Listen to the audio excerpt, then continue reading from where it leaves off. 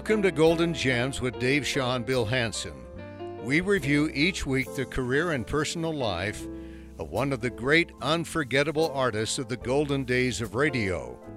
So please join us on a trip down memory lane as we take a look at today's artist.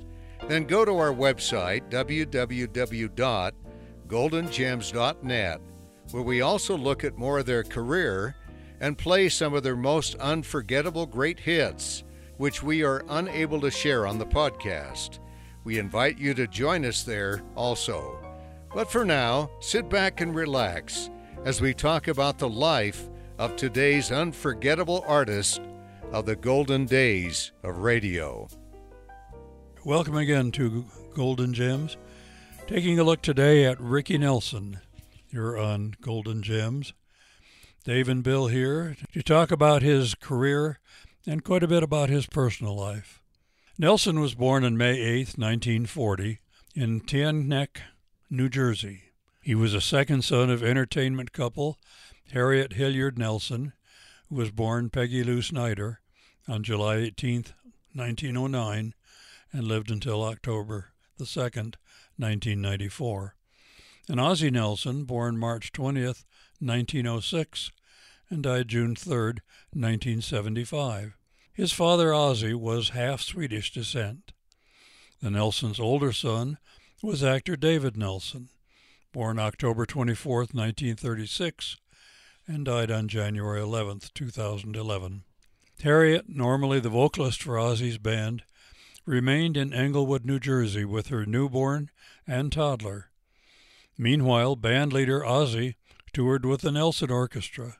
The Nelsons bought a two-story colonial home in Tenafly, New Jersey, and 6 months after the purchase, moved with son David to Hollywood, where Ozzie and Harriet were slated to appear in the 1941-42 season of Red Skelton's The Raleigh Cigarette Hour.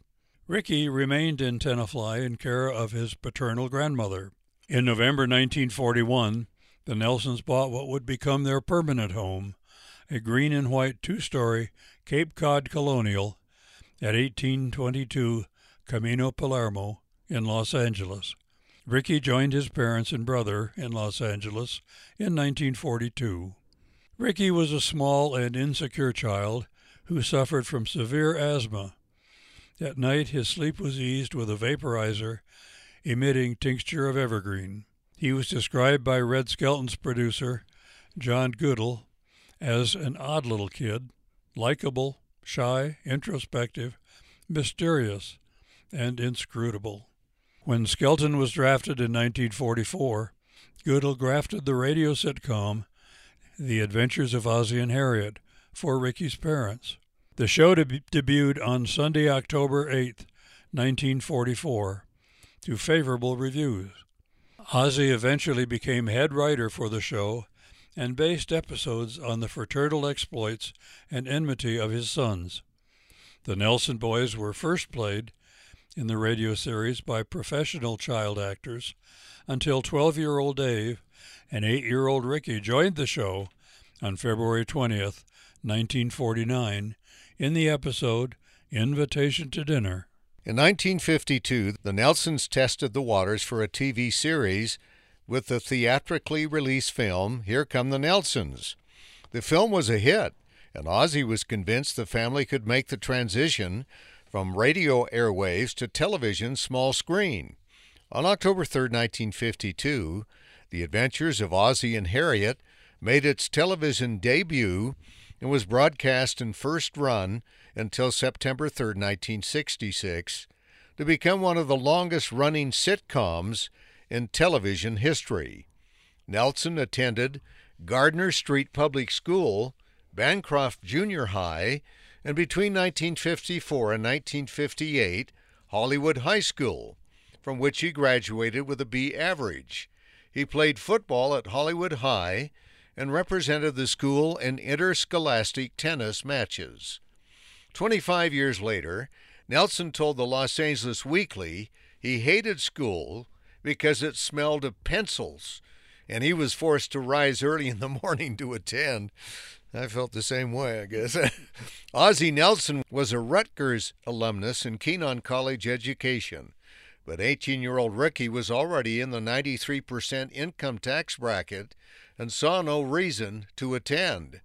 At age 13, Ricky was making over $100,000 per annum, and at 16, he had a personal fortune of $500,000, equivalent to $4,777,904.41 in the 2020 dollar value.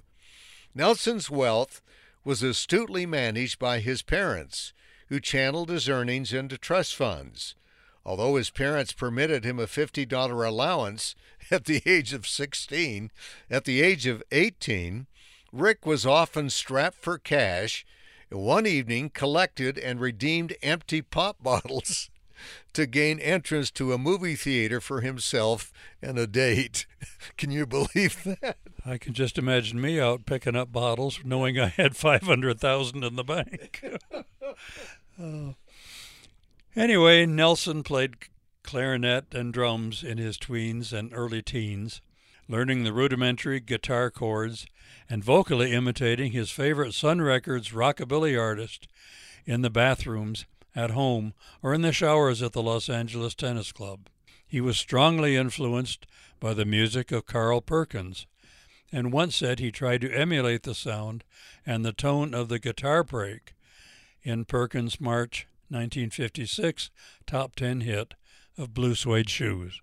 At age 16, he wanted to impress his girlfriend of 2 years, Diana Osborne, who was an Elvis fan, and although he had no record contract at the time, told her that he too was going to make a record. With his father's help, he secured a one-record deal with Verve Records, an important jazz label looking for a young and popular personality who could sing or be taught to sing. On March 26, 1957, he recorded the Fats Domino standard, I'm Walkin', and A Teenager's Romance, released in late April 1957 as his first single, and You're My One and Only Love. Before the single was released, he made his television rock and roll debut on April 10, 1957, singing and playing the drums to I'm Walkin' in the Ozzie and Harriet episode Ricky the Drummer. About the same time, he made an unpaid public appearance singing Blue Moon of Kentucky with the Four Preps at a Hamilton High School lunch hour assembly in Los Angeles, and was greeted by hordes of screaming teens who had seen the television episode. I'm Walkin' reached number 4 on the Billboard bestseller in stores chart, and its flip side, A Teenager's Romance, hit number 2. When the television series went on summer break in 1957, Nelson made his first road trip and played 4 state and county fairs in Ohio and Wisconsin with the Four Preps, who opened and closed for him. In 1958, Nelson recorded 17-year-old Sharon Sheely's Poor Little Fool for his second album, Ricky Nelson, which was released in June 1958. Radio airplay brought the tune notice, and Imperial suggested releasing a single, but Nelson opposed the idea, believing a single would diminish EP sales. When the single was released nonetheless, he exercised his contractual right to approve any artwork and vetoed a picture sleeve. On August 4, 1958, Poor Little Fool became the number 1 single on Billboard's newly instituted Hot 100 Singles chart and sold over 2 million copies. During 1958 and 1959, Nelson placed 12 hits on the charts in comparison with Elvis Presley's 11. During these 2 years, Presley had recorded music only for the movie King Creole in January and February of 1958, before his induction into the U.S. Armed Forces, and a brief recording session consisting of 5 songs while on military leave 4 months later. In the summer of 1958, Nelson conducted his first full-scale tour, averaging $5,000 nightly. By 1960, the Ricky Nelson International Fan Club had 9,000 chapters around the world. Perhaps the most embarrassing moment in my career was when 6 girls tried to fling themselves under my car and shouted to me to run over them. That sort of thing can be very frightening. Well, they were lucky he didn't do it. Nelson was the first teen idol to use television to promote hit records.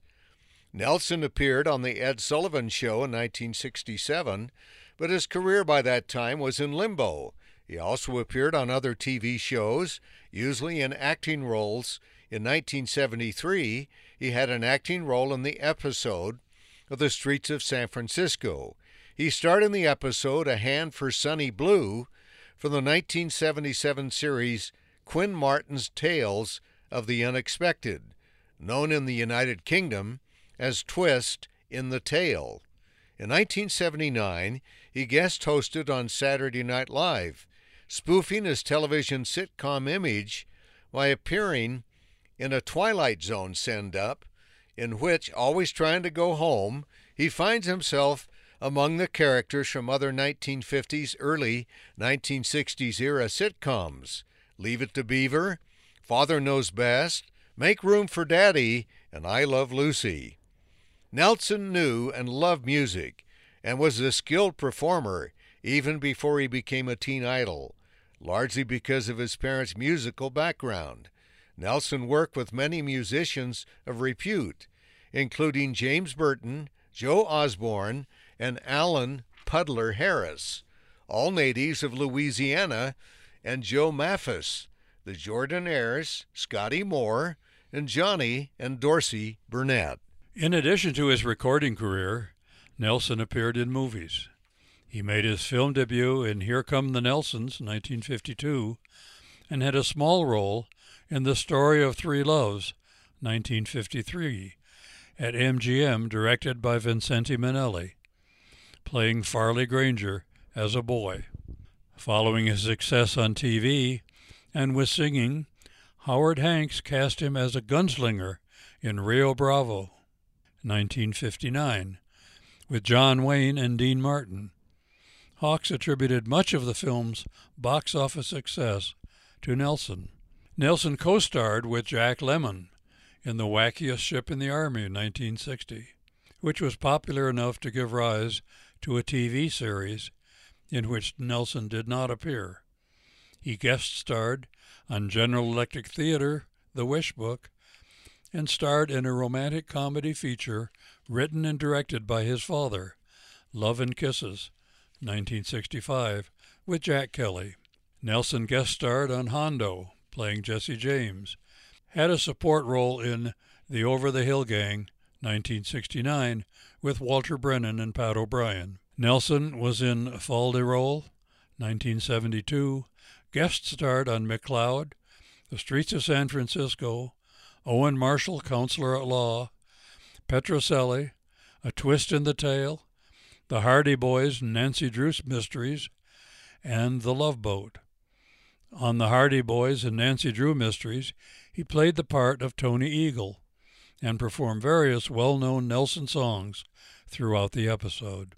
He had support roles in TV films 3 on a Date and High School USA in 1983. On May 8, 1961, his 21st birthday, he officially modified his recording name from Ricky Nelson to Rick Nelson. His childhood name proved hard to shake, especially among the generations who had watched him grow up on the Ozzie and Harriet show. Even in the 1980s, when Nelson realized his dream of meeting Carl Perkins, Perkins noted that he and Ricky were the last of the rockabilly breed. In 1963, Nelson signed a 20-year contract with Decca Records. After some early successes with that label, most notably 1964's For You, which reached number 6, Nelson's chart career came to a dramatic halt in the wake of Beatlemania and the British invasion. However, instead of dropping him, Decca kept him on board. In 1972, Nelson reached the top 40 one last time with Garden Party, a song he wrote in disgust after a Richard Nader Oldies concert at Madison Square Garden, where the audience booed, perhaps against some unrelated police action. However, Nelson may have felt that the reason was because he was playing new songs instead of just his old hits. When he performed the Rolling Stones' Honky Tonk Women, there was booing, said to be against police and not him. He was watching the rest of the performance on a TV monitor backstage until Richard Nader finally convinced Nelson to return to the stage and play his oldies. He returned to the stage and played his oldies, and the audience responded with applause, according to Deborah Nader, president of the Richard Nader Entertainment. He wanted to record an album featuring original material, but the single was released before the album because Nelson had not completed the entire Garden Party album yet. Garden Party reached number 6 on the Billboard Hot 100 and number 1 on the Billboard Adult Contemporary chart and was certified as a gold single. The second single released from the album was Palace Guard, which peaked at number 65. In 1973, MCA Records, whose parent company, MCA Incorporated, had owned American Decca since 1962, ceased the label's operations and transferred Nelson and many other Decca artists to its roster. His comeback was short-lived, and Nelson's band soon resigned. MCA wanted Nelson to have a producer on his next album. A new band was formed by Lindy Goetz, then a promotion person at MCA Records. Nelson's band moved to Aspen and changed their name to Canyon. Nelson and the new Stone Canyon Band began to tour for the Garden Party album. Nelson still played nightclubs and bars, but he soon advanced to higher-paying venues because of the success of Garden Party. In 1974, MCA was unsure as to what to do with a former teen idol. Albums like Windfall failed to have an impact. Nelson became an attraction at theme parks like Knott's Berry Farm and Disneyland. He also started appearing in minor roles on television shows. Nelson tried to score another hit, but did not have any luck with songs like Rock and Roll Lady. With 7 years to go on his contract, MCA dropped him from the label. Some information on Ricky Nelson's personal life. In 1957, when Nelson was 17, he met and fell in love with Mariana Geba, who played the role of Ricky's girlfriend in 3 episodes of Ozzie and Harriet. Nelson and Geba were too young to entertain a serious relationship, although according to Geba, we used to neck for hours. The next year, Nelson fell in love with 15-year-old Laurie Collins, a country singer appearing on the weekly telecast called Town Hall Party. The two wrote Nelson's first composition, the song My Gal, and she introduced him to Johnny Cash and Tex Ritter. Collins appeared in the Ozzie and Harriet episode as Ricky's girlfriend and sang Just Because with him in the musical finale. They went steady and discussed marriage, but their parents discouraged the idea. Harriet Nelson never approved of Ricky's teenage girlfriends or of his dating during those younger years. She had certain expectations for Ricky's personal life as well as his career. Well, Christmas 1961, Nelson began dating Kristen Harmon, born June 25, 1945, and died on April 26, 2018, the daughter of football player Tom Harmon and actress Elise Knox, and the older sister of Kelly and Mark Harmon.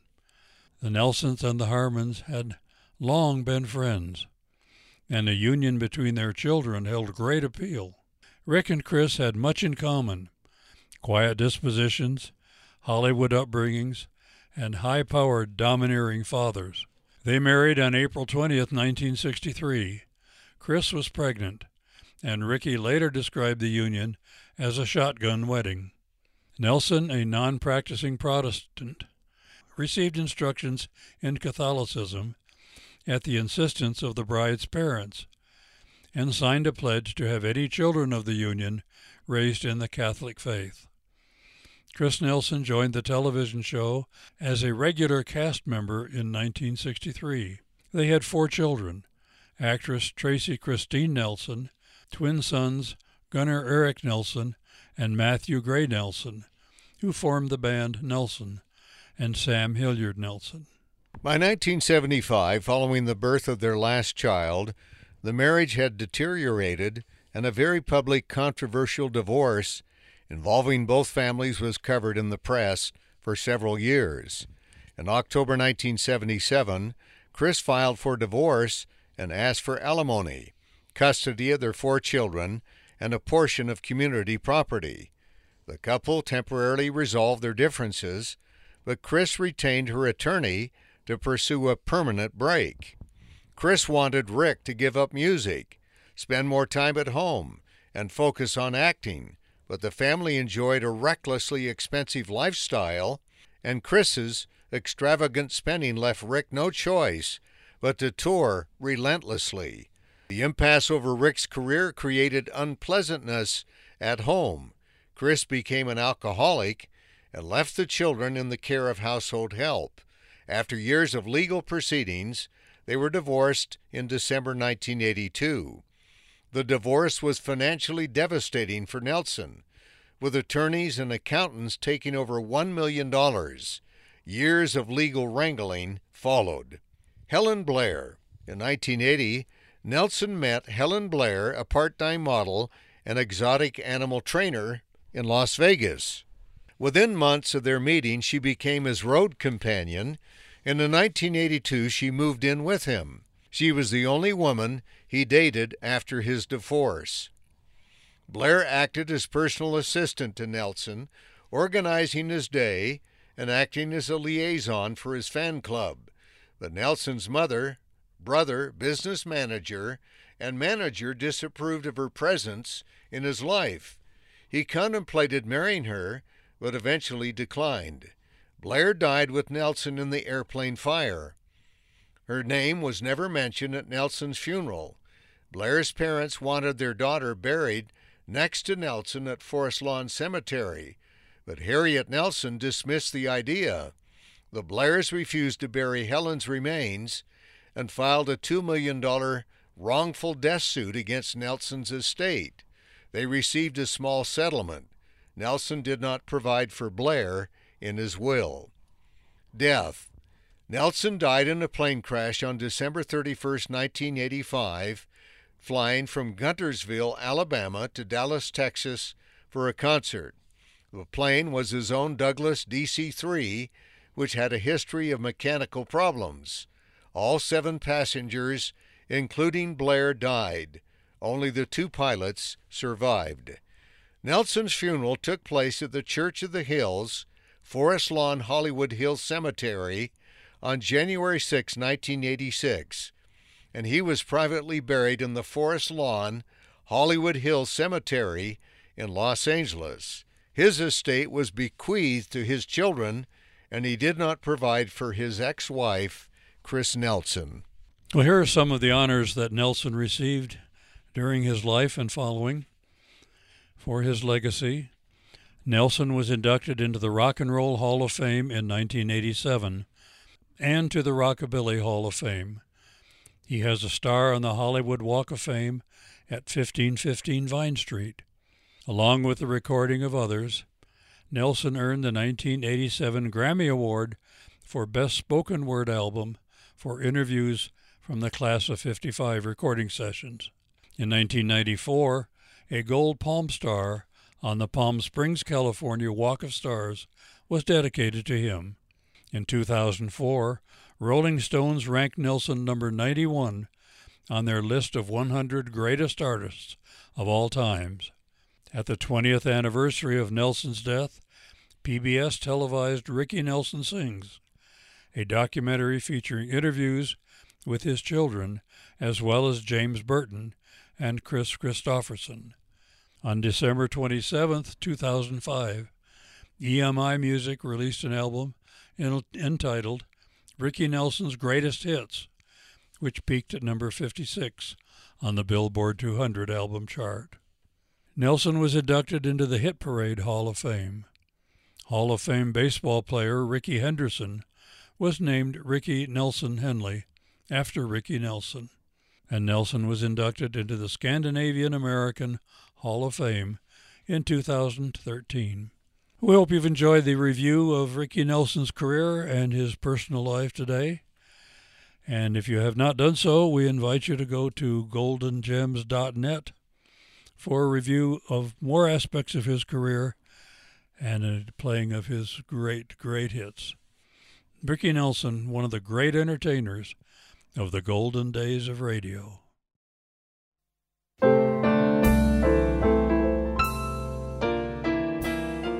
Thanks for being with us today. We hope you're having as much enjoyment as we are, reliving some of the unforgettable memories of the golden days of radio.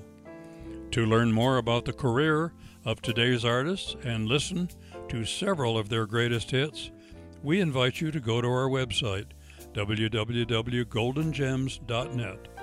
May we also encourage you to tell your friends about the show. We'd love to have them join us in these little trips down memory lane.